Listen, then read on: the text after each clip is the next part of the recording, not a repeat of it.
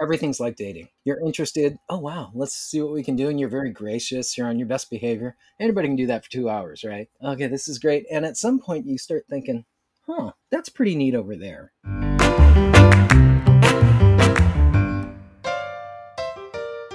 We've all been in the creative business for more than 20 years and love almost everything about it. But we have to admit, there are times when it's a shit show. In this podcast, we're going to have honest conversations about the ups and downs of the design and marketing business and share ideas and support that get us through the day. And sometimes we'll just shoot the shit. So welcome to the Creative Shit Show. We have an exciting change of format today, and we are welcoming our first, let me rephrase that, our inaugural, like that, I don't have to use that word very often. Easy for you to say. Yeah. Guest host, guest extraordinaire, the one, the only, Terry Marks. Terry, welcome to the show. It's great to be here. Thank you for having me be the first guest. I won't try to tackle the word that you used because I'm sure I'd mess it up. But you said the one, the only. That makes me want to tell you that someone Google searched me, and I was informed that the name of the person who is the CEO of the Hooters Corporation is also named Terry Marks. Please tell me that's true. I'm so proud. Is that really true? It's totally true. Look the wrong person. Oh, maybe this is not the right person. Maybe that's who I meant to have on the show. But here's the benefit: free wings today. So there. That's right. Terry, welcome to the show. We're so excited to have you. So I think for, most everyone on the show already knows this, but you and I have been friends for, such a long time, 20 plus years. No, but Terry, one of the things that I think reflecting about you and getting ready for the show, one of the things that I was thinking about that I feel very fortunate about is, Jamie, Karen, and Vaughn and I met through, the How experience, and you and I met through our AIGA experience. And AIGA is one of those things that really helped start my career. And, you've just been a great leader there and friend and helping run a business. And so really this show is all about talking about those unique experiences we have in the creative industry. And so I'd love to start with, just give a little background of kind of where you're at, how long you've been doing this, and, bring us to Terry Marks today. Wow. That's a tall order. It's like asking me where I grew up. It's a long answer, and I'll try to make a long story short. Right now, I'm doing what I never thought I'd do, and I have an office manager and myself, and create teams for whatever we're doing. And a lot of it, I really love working on things that lean on story. And so, of course, we do brand and packaging and, all the online stuff. But when we get to invest a little bit more, I get super excited. In fact, the promo photo I sent you, that was for some work we did for Russell Investments. And we created some short films around this Bigfoot character. And so I had to chase down a Bigfoot costume, and I finally got it back because we actually purchased it. And I'm working right now on some scripts because we're going to do something with this Bigfoot character, and it's for nothing except our own enjoyment. I have a friend who's a filmmaker. He's the same guy. If you've seen some of the old stupid films that would probably get me canceled now. That's where I met you. Yes. I mean, how, just really, before you go on, how would you describe those just in general?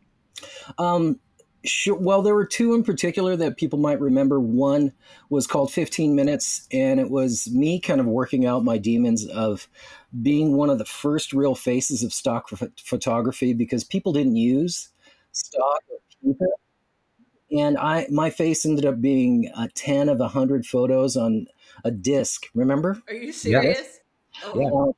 Yeah. It was photo disc, right? Wasn't that what it was called? Yeah, it was photo disc, and I guess it was the best-selling disc, one of 2 or 3 best-selling discs 5 years in a row. So I'd go to a design conference, and somebody'd say, "Do I know you?" And I'm like, "Are you a designer? Yeah. Do you use photo disc? Yeah. No, we've never met." And they're like, oh my God, I've moved your face. And so people kept sending me pictures that they, got off the internet or cut out of newspapers. I mean, I was told I was like the whole side of a building in the Netherlands. I wouldn't be surprised if I still have those buried at our studio someplace. Oh, Terry, I think you gave a talk about this. This is one of my favorite talks you gave, because isn't part of your talk where you share all the different types of advertisements or promotions you are, because you were sort of that, the comfortably Asian guy, Yeah. He's Asian, but not like Asian Asian. Right. So what were some of the companies that happened? I was on the Apple homepage. I was on Marriott. Let's see, Oracle, Microsoft, SQL Server, tons of stuff. I was doing what? Like, what do they have you doing? Like, what are you what are your poses? That took a left turn. Yeah. Well, I took some screenshots. I'll share. For the wonder of sound, I can't really show everything, but I can pantomime. One of the ones that was probably most painful was I was on the AOL homepage in an ad. I think it was for CBS Senior Health Watch. I think I was at like 32. Thanks. And it said impotence ? It's like, wow. It was so funny. It was so funny. So I'm getting all these, and when I sat for the photos, I was honestly taking the photographer to lunch to talk about a project. And he goes, do you got 15 or 20 minutes? I'm like, sure. Because for what? And he told me, I'm like, yeah, no one's going to use that, because no one used stock of people, because it was abysmal. But this guy was super talented, super, super talented. Photographer still is. And so I sat for 15 minutes. We joked around. We went to lunch. Next thing I knew, this thing is showing up everywhere. So I made a film. And he's like a billionaire, right? Like, so I have a question. He's like a billionaire now somewhere, like using your image, made all that money off Terry. Yeah. So Terry, how much did you get paid to do that? Well, it's really untoward to talk money in public, but I did make $40. And a free lunch. No, he paid for lunch. So Kim zeroed out right there. So I made this short film. I wrote it, and I ran it by this friend of mine, and he goes, we have to shoot this. So it was how it affected my life 50 years in the future. And I was this kind of embittered old man, and it was just a little 5-minute bit. So how did you get into doing all these short movies back then? Well, probably because I've always loved to write. And okay, this is a great way to say it. One time I was helping someone move, and someone, does the Laurel and Hardy thing and picks up a big long thing and swings it. And I duck right before it smacks me right at eye level. And they were like, oh my God, you're an artist. I almost blinded you. What would you have done? And I said, I'd become a writer. It was that simple, because I love writing. And I tend to find that the things I fall in the side door of, that's how I find success. It's more out of interest and not really, I didn't study design. And the interest drives me rather than doing the right way. Has it opened up opportunities for you with all the shorts? Well, absolutely. Not as much as I would like, but that's probably the onus is on me to exploit that. But part of that is the things I would like to do with it differ from what clients might like to do with it. Does that make sense? Yeah. Because I'd want to tell my own stories.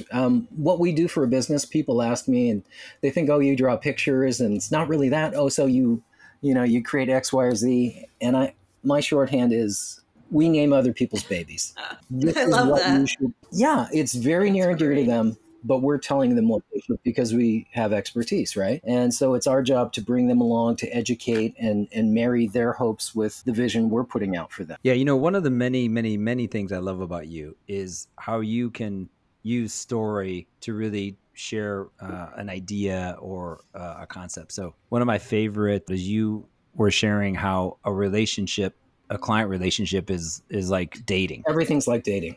right? Yeah. You're interested. Oh, wow, let's see what we can do. And you're very gracious. You're on your best behavior. Anybody can do that for 2 hours, right? Okay, this is great. And at some point you start thinking, that's pretty neat over there. And you keep going until one or both of you think, there's better to be had. And there's not real commitment about it. And that's a lot of client relationships. It's super true. Don't you have clients, though, that really align? And, they call you at least once a year with something. And sometimes it's like an ongoing engagement. Oh, by the way, we have to add in this. We got blindsided by X. And you've worked with them for, maybe almost 2 decades. It's incredible, right?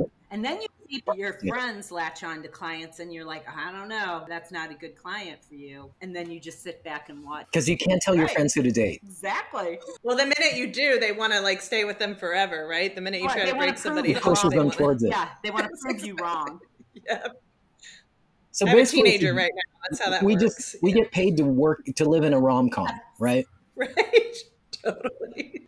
What a great quote. I love that happens at every level too. I mean, I forget how many agencies now, at least 3 who had Panera as a client and they decide to break up with them. How about JCPenney? Yeah. Uber. Yep. And sometimes it's not even you're interested. You can tell they're only working with them because they know they can get what they want. Yeah. And it's business. It's money, right? Yep. And I don't have to talk about the dating aspect of it. Yeah. Well, let's go back because I think this would be interesting as well, since we all kind of came to this business a little different. So, what did you study in college, and then how did you become a designer? Like, what was your? Well, it was home ec and auto shop. It was a double major. I eschewed the arts in high school because I thought I was going to be smart. And, took calculus and college English and did all the things you should do, upper level chemistry, all that stuff. And, I was a good student. I didn't do anything really with anything artistic except maybe writing. Like the English teacher says, what are you going to study in college? I think you should study English. And I say something stupid like, I'm going to major in football because, I am 5'7". But I did take something called senior studio my senior year in high school, where you just got to work on whatever you wanted art-wise. And it's like, how could I not spend time on this stuff? Just loved it so much. And so I was taking classes in the art department my first year in college. And the advisor, who by default was my advisor, was this unbelievable draftsman, the drawing teacher. And he knew I was just some, dumb freshman, but hot rock, doesn't know the difference. And he's like, well, what do you want to do? And I didn't know how to respond because I was interested in art, but I also thought I'd like to eat. And so what fell out of my mouth was commercial art. And he goes, oh my God. 1, it's not art. And 2, those people starve. And so I became a pre-med major. Oh, gosh. And during the time in college, it was a small liberal arts college. It was a great institution. I mean, I did walk onto the football team, but I ended up being able to, for the first time in my life, try out and act in plays. I ghost wrote for the director of the communications department. I had an editorial column in the school paper. I got to use all my stuff. I mean, in such a small college, in fact, I was excused from football practice in spring on Wednesdays because that's when life drawing happened. Excused. They were like, oh, you can go. You have class. If you have class, you got to go. We're here to learn. You can go. I'm like, I'm drawing naked people. Okay. Never told them. During that time, I had done things that were design, but I didn't really know it. And in public relations class, a friend of mine I knew from high school, Craig Mathias, and we were the Plum Commission or something like that. And so we had to create the strategies and all this. And I said, hey, you guys do that writing part. I'll build all the artwork, the brochures, the bus boards, all the stuff. So I just did it and we knocked it out of the park. And he's like, dude, you should be a designer. And I'm like, what do you mean? And I just didn't know it existed. It didn't make sense to me. And I tried to study in the library, which was always about 95 degrees, and I just couldn't do it. So I'm walking around, and they have a section of magazines that you can't check out because they're too nice. And among them, Communication Arts. I'd never seen it. Nice. And it was like the advertising annual. I was just like, oh, you open it, and light is shooting out of it, and you're like, oh. I'm like, oh my God. And I just looked at it for a couple hours and they just had them all lined up. And you can't check them out. So I stuffed them in my backpack and walked up to the scanners. And I threw it on the floor outside the scanner to the outside door, walked to the scanner, picked up my bag and left. I had all the pictures, stuck them all over my room, and then returned the books. I was that guy. So amazed. I'm like, that's it. And I got recommended for an internship at a design studio my last semester, and they hired me before I graduated and just started from there. That's amazing. What a great story. I lead a charmed life. It's interesting when I think about you, I don't think of you as a designer. And I mean that as a compliment. I think of you as really just this like person who's full of creativity and ideas and Terry, energy. You're just one of those people when I'm around, I walk away and I feel just more alive, more creative, that sort of thing. That's about the best compliment I could ever get, because there are those people in your life and you're the same. When you spend time, you feel filled up and ready, like all those little nagging concerns kind of melt. That's a big deal. So thank you very much for saying that. I'm a little humbled. No, you're welcome. I'm sure I'm speaking for my other teammates here when we were talking about who we wanted to have on. I'd mentioned you, and it was not even half. It's unanimous. Yes, Terry Mark. Yeah, first one. Really mean Let's do it. I'm thrilled to be here. Well, I want to share something that I think is really special about you, and this is hard for me not being a smart aleck on the show because I really want to be serious. Are you gonna cry? I might because I haven't. Are you going to sing "The Wind Beneath My Wings"? I haven't seen you in person for so long; it makes me sad. Oh. You've changed my career dramatically in the way that you have taught me and modeled collaboration. So we collaborated on several projects together, but I'd love to hear your take on your approach to collaboration, because it feels like that's just a natural outpouring of who you are. And we all have collaborated together on this call. So,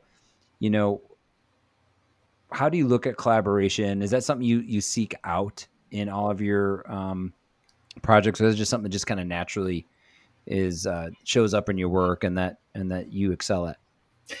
Well, thanks. I really love the stuff that we did together. That was really landmark stuff. I don't know if I seek it out all the time. In most projects, I do end up collaborating, and even with a client, and I express to them that great design is usually born out of conversation, and that is the back and forth, that collaboration. Because if they want you to come in and just deliver something without input, again, I can't name your baby if I don't know about you, right? And it's that back and forth. But like I said, I do film projects. I mean, we end up doing, all the branding, outward messaging, print, digital collateral, streaming of live events, all that stuff. And obviously, I can't do all that by myself. And so I have some amazing tech people. I learned early on, and I knew maybe it was a good thing I didn't study design, because I didn't feel the onus to say, I know everything. My first job, they sent me, go press check this job. And they handed me a Pantone chip. And I'm like, what's a Pantone chip? And so I walk into a printer holding this thing, and I don't know what I'm doing. I don't know what the parameters are. I don't know what I can say. No prep. So I went up to the head pressman and said, hi, I am young and stupid. I don't know a thing. I'm supposed to press check. What should I do? Would you help me? And he had pity on me, and he helped me. And so it came out okay. And I ended up doing that at another print shop. And this guy, he really laughed at me. It's like, you really don't. You're dumb as a rock. And over the next year, this guy, next couple of years, he pretty much taught me everything about printing. He ended up becoming the president of a very, very successful commercial printer. He retired from that.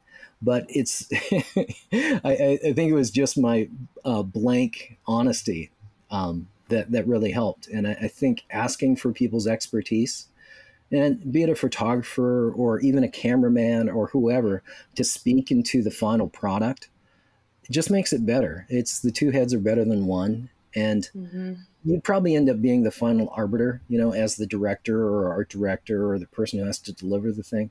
But people see things you don't, right? And that's you don't know what you don't know. So there's no shame in, asking people. You mentioned earlier that you're a storyteller, and And so that must, that's probably part of your process, right? Is understanding the people that you're working with and understanding the people that you're working for. And, then you can better tell their stories. Yeah. Digging in. Yeah.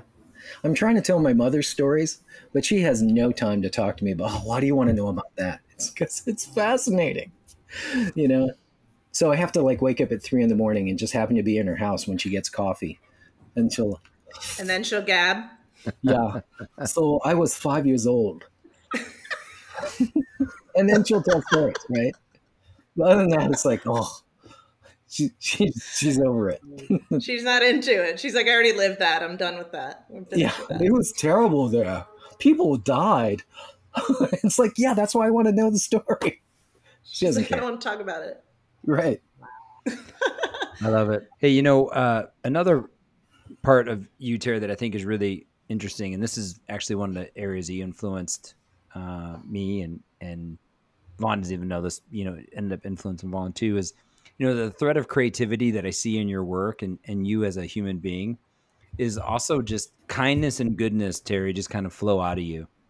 And that's something that's very inspirational. Can you call my wife and tell her that? I'm kidding. By the way, tell Laura I said hi, would you please? I will. Absolutely. So I would love for you to, kind of give your perspective or thoughts about how creativity specifically, or design or storytelling or filmmaking, can really help, put good out in the world. Because that's one of the things that you really influenced me on and shaped my early career, that actually led to working with Jamie and talking to Karen. I mean, that's how I ended up going to How is that work. So can you share a little bit about, why that's either life-giving to you, or what you see as the special, kind of ability that creativity has to really promote good and to, bring people together? Well, I think it is creativity in any form. It is, because people spark to different things. The head of the Harvard Business School once was quoted as saying that storytelling is the most powerful vehicle in the history of the world. And if business leaders and other leaders don't apprehend and wrangle that power for themselves, they're missing the biggest opportunity they have. Mm-hmm. And I'm one of those people that traditionally in my life, I probably haven't given enough credit to the things that come naturally. Like if you're really good at drawing it, you don't value it as much as maybe somebody else who can't do anything. And the same thing with writing and storytelling. So, that was one of the early journeys of figuring out how to deal with that. But you talked about kindness and goodness, the idea of putting good into the world. That's why I'm doing things the way I am right now, because I really want to work. I work really hard to only work with groups and people that I really want to work with, because I get excited about what they do. And I think they're doing something worthwhile. And that's the right I reserve as a creative right now. And because of the way I've got it structured, it works. And I'm really happy with it. But there's not one of us, I know there's not one of us who isn't compelled by true kindness, real kindness, right? And it just stops you in your tracks. Something that's without guile, that is not self-serving, that is more concerned with others than themselves in some way. I mean, that's so humbling to see. In one of my better moments, somebody asked me, what do you hope for? One of those big, lofty questions. And I described it as peace, but it might grow out of peace, but all that kindness, because I'm sure we all know people who seem infallible, that whatever comes their way, I mean, they're sad, they're broken, they're whatever, but they're not distraught. They're not bombed out. They let themselves feel what's going on. But there's some sense of this is not the final word, right? That something will continue. That's really compelling. When I first met my wife, there was something about her that was so kind, and I just went, "What?" It was really, really amazing, and that always is. Always. You're like the cutest, Terry. Oh my God, we're all just staring at him. Every one of us has a crush on Terry right now. We're all like, "Oh my God, Terry." Well, my daughter, she looks just like me when I was 12. I've seen her. She's so cute. And I bet she's precious too. No, she's precious. She's precious. She'll be taller than me by dinner. Well, Vaughn, when we got to do a project together, doing a documentary in Africa, and it was, a really special moment for us together. But did you guys sing the song Africa? No, but I will tell you one thing that was really cool. This is another reason why I just feel really fortunate to know the four of you. So we get to Africa, and we're going out to see kind of the area that we were going to film in. It was really a hard area, right? And so the CEO of the nonprofit wanted us to experience it, so we, weren't as shocked being in that context. And as the week went on, Vaughn was incredible. Vaughn had these little cue cards and Sharpies, and he would draw these pictures for these kids, and it was the most precious, beautiful, just little small act of kindness that was like so awesome. But Vaughn, how was that experience for you? Like doing work like that, or being present, using your ability to, share? Well, I drew a few pictures. What we did is we took a group of kids out to this open field, and I gave each a little notepad and a pen, and I just told them to draw whatever they want. And just seeing what they came up with was amazing. This little kid, Darren, he is 8 years old. He comes back, and it's like this in perspective, like race car. And I was like, holy cow, that's like really good. And so like before I left, I gave him some extra drawing supplies and stuff, but yeah, just it just showed me that it doesn't matter where a kid lives or what he grows up, they still have the same aspirations and dreams that anybody else does. And that was, if I think about a lot of the moments of that trip, it still kind of chokes me up a bit, but it was cool. My kids got tired of when I got back, they would complain about something, and I go, you know what, in Africa, and I would always bring that up, and they got tired of that. And so as they got older, they started flipping it on me when I'd start complaining, and they'd use it on me too. So no, that was a great experience. I mean, I want to know where this kid saw a race car such that he could draw it in perspective. Right. That's shocking. The wonderful thing is that's something that they are going to remember for the rest of their life. The fact that you were all there and you gave them all these supplies, and it's definitely something that they will never forget. I think that's something that people don't think about, very often when you're interacting with people is the imprint that you leave on them. And, you'll have someone come up to you years later and be like, hey, we met at such and such a conference, and, you told me this thing and I went and did it. Yeah. And you're like, oh, I have no memory you of were that. Listening to me. Was it good? Did it turn out well? No, that's really it. That's legacy. People think, having enough money to buy a new wing on the art department, that's legacy. No, the legacy is built in inches and in little interactions. Yeah, I think that's the part of little things. I think that's the part of creativity that's really magic. And I mean, like, literally magic. Like, where does it come from, right? And we don't know where it goes. We don't know the impact it has. And that's one of the things I love about what we do. And in fact, Terry, you and I had an opportunity to do a talk together in Las Vegas, which was mostly because we had the same haircut at 8. So. That's right, it was. Just as a side note, I'll have to find the picture. We'll put it in the show notes.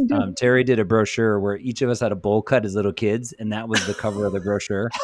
It was hilarious. I think the talk was Two-Headed Monster, right?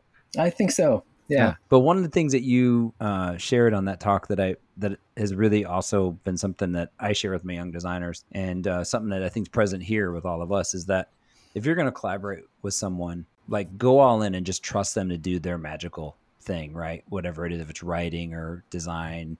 And that feels that really defines a lot of your career and how you approach work. Do you feel that's true? Yes, sir.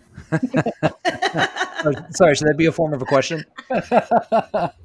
Yeah, absolutely. There's so much you don't know, but knowing people who do know makes everything possible, right? I at this point in our careers, because we've been doing it at least 3 weeks now, there's probably no project that you think you couldn't tackle with the people that if you brought the right people in. Is that true? Yeah, it's absolutely true. Yeah. It's Well, and I that think very thing. when you bring someone in that's super talented or does something different, or just just their life perspective, I think that in itself is so inspirational and influential. So Yeah, Justin, just the work that we did, I just want to say, I mean, thanks in retrospect, because there's few times that you get to walk into a place and just do what you think is best, and somebody says, "Yeah, that's gold. That's fire. Do it." And just an open collaboration, and the work that we got to do together was such a blast. The artifacts that remain. I mean, if you try to buy a Mr. Crumbly book online right now, I think they're about $50, which is really funny. Wow. it's That's hilarious. And I still have the Three Feasts book. And if you haven't seen one, you got to get the recipe for ceviche, because it's killer. It's so good. You have to give it to us. That's how this works. I have it, Jamie. I'll have it. We can share it. In fact, you know what we'll do? I have a few of those books left. We can do a giveaway. We'll give away one of the Three Feast books. That's a great so idea. Fun. Yeah, give me some stuff and we'll give it away to listeners. Awesome. Hey, listen, in typical Jamie fashion, I have to lighten things up a little bit because I get too emotional when we get too fluffy. I don't want Karen to cry or anything while we're not sitting here. Inside joke. Anyway, but look, what I want to say is, how are your chickens? The chickens are great. The ducks don't fare so well. The ducks ended up, we've got 11 chickens left out of 13 was the last bunch. We had a duck, which replaced the first duck that got snatched by an eagle. All we found was a feather and a chunk of meat. It's like, wow. I was really invested in this. Damn. So Jamie, I was really invested in give some background to the chickens so everyone knows what you're talking about. Yeah, so I was on Facebook a couple of years ago and just following Terry's journey of naming the chickens, which I think you need to share with us some of their names, because don't shake your head, because there's some good names in there. Couple. My daughters know all of That's them. all we need. Ronette, the Ronettes, and there's one, I don't know the kind of chickens there. It has the big poofy head, and I call that one Phyllis Diller, so her name's Phyllis. Jokes for old people. I know who she is. You know what? We'll go ahead and put a laugh track in there, Terry, so we can feel better about it. Yeah. It's classes now. A lot of blank faces. I wish I would have taken a screenshot of it, but recently you shared a couple of pictures of they're still alive or whatever, and I'll have to grab it for the team at home. But they were hilarious, all about your chicken names, and they were so clever and so creative. I try to distance myself from the chickens. I built the coop. I built the henitentiary that they get to walk around in. Henitentiary. That was one of the little TM in the corner. But it has made me an egg snob. Yes. So are they colorful eggs, or what type of eggs? There's some blue and green eggs, mostly brown, occasional white one here and there. But they're so tasty. They're so good. So Terry, you live outside Seattle, right? And in Seattle, technic-ish, and we're technically in unincorporated King County, so we've got just over half an acre, which has been good. I didn't know it, but my wife would be a farmer tomorrow if she could be. We lost our whole backyard. It is now all garden, and we already had awesome. 40 feet of garden, raised garden beds, 40 or 50 feet, 6 feet wide, and then all the flower gardens. It's nuts. It's nuts. What are you growing there? What kind? Mostly marijuana. Yeah. Awesome. I'll see you in August when I come out there.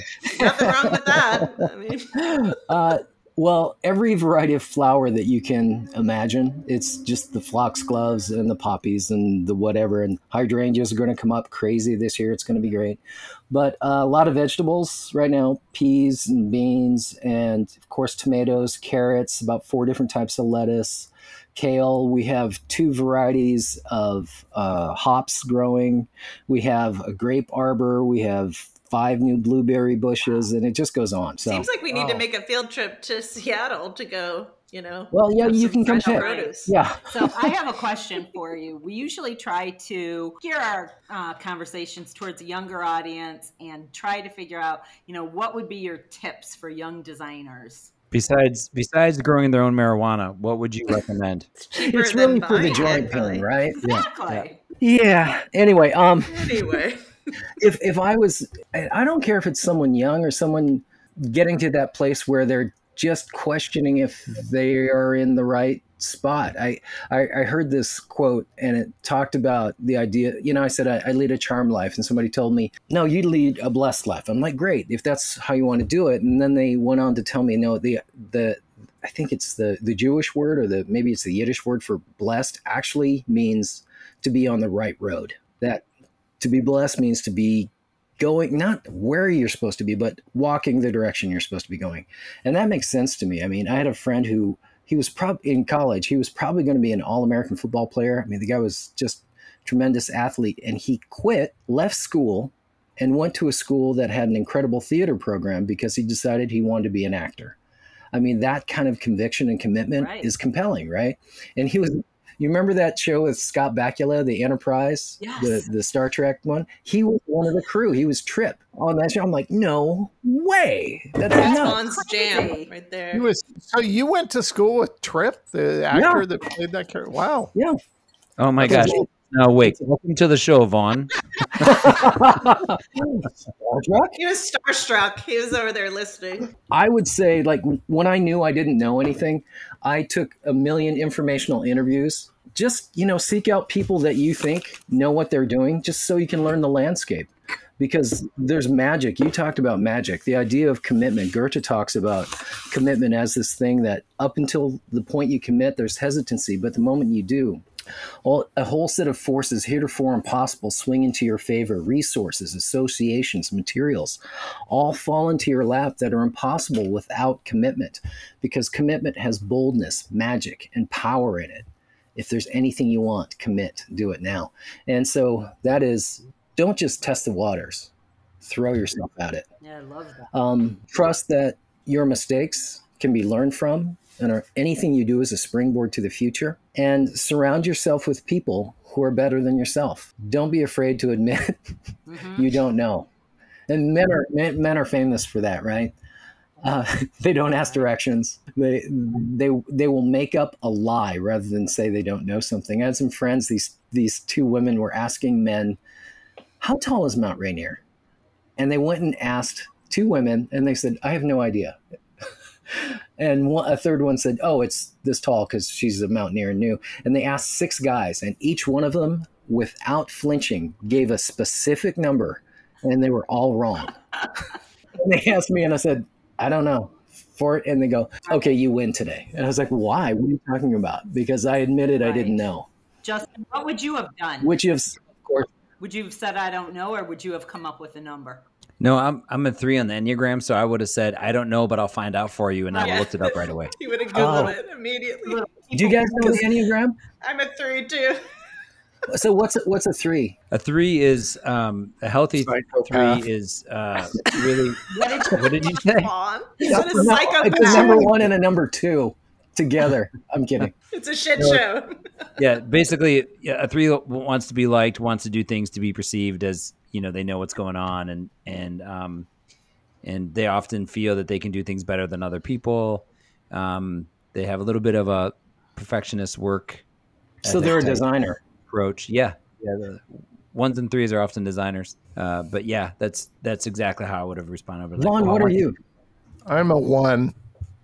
And if 1 is? I don't remember. It's more or less a perfectionist. He was so angry about it. Oh, that things must be black or white? There's a lot of I have of a friend that. who's a 1. Yeah. 1s are normally irritated that they're 1s. Hence, Vaughn is irritated right now that he's so mad. I've never seen Karen, do a you know text this stuff, chain that Karen? went on for That's pretty accurate, I'd say. I feel like I was a higher number. I feel like I was a 6. I would bet you're a 6 or an 8. I would be willing to bet you're No, an I 8. don't think when I tested it, then I feel like I was a 6. 8s tend to be sassy and push there back you on go. everything. Fuck it. Let's be an 8. That's What's a 6? 8 to the second power on that. And again, we're really generalizing and butchering. What that is again. Vaughn mumbling about? I must know. 6 He has something to say. The reason why I don't think you're a 6 is often 6s will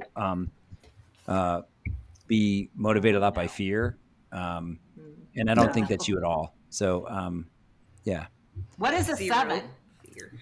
Yeah, I have 0 fear anymore. I don't remember. I don't think I really. Yeah, I don't remember. A 7 is they're excitable. They love to start things. They like to avoid conflict. I'm a 7. Evidently, that's what I everyone was tells me. wondering actually, like if you knew. Yeah, let's Maybe look it I'm up. 7 with a, maybe I'm 8 with a 7 on the cusp. Maybe you're a 7 who Wayne. takes the kid to the corner and takes their lunch money. Listen here. Give me your lunch money now. Oh my gosh. Terry, you are the best. I'm so glad that you made time for us today. Like, Is that honestly, it? it's so good to see your face. It doesn't have to be it, but I feel like, you're too good. We have to let you back out into the world. Okay, Go make that more is the good nicest way of stuff. sending me off.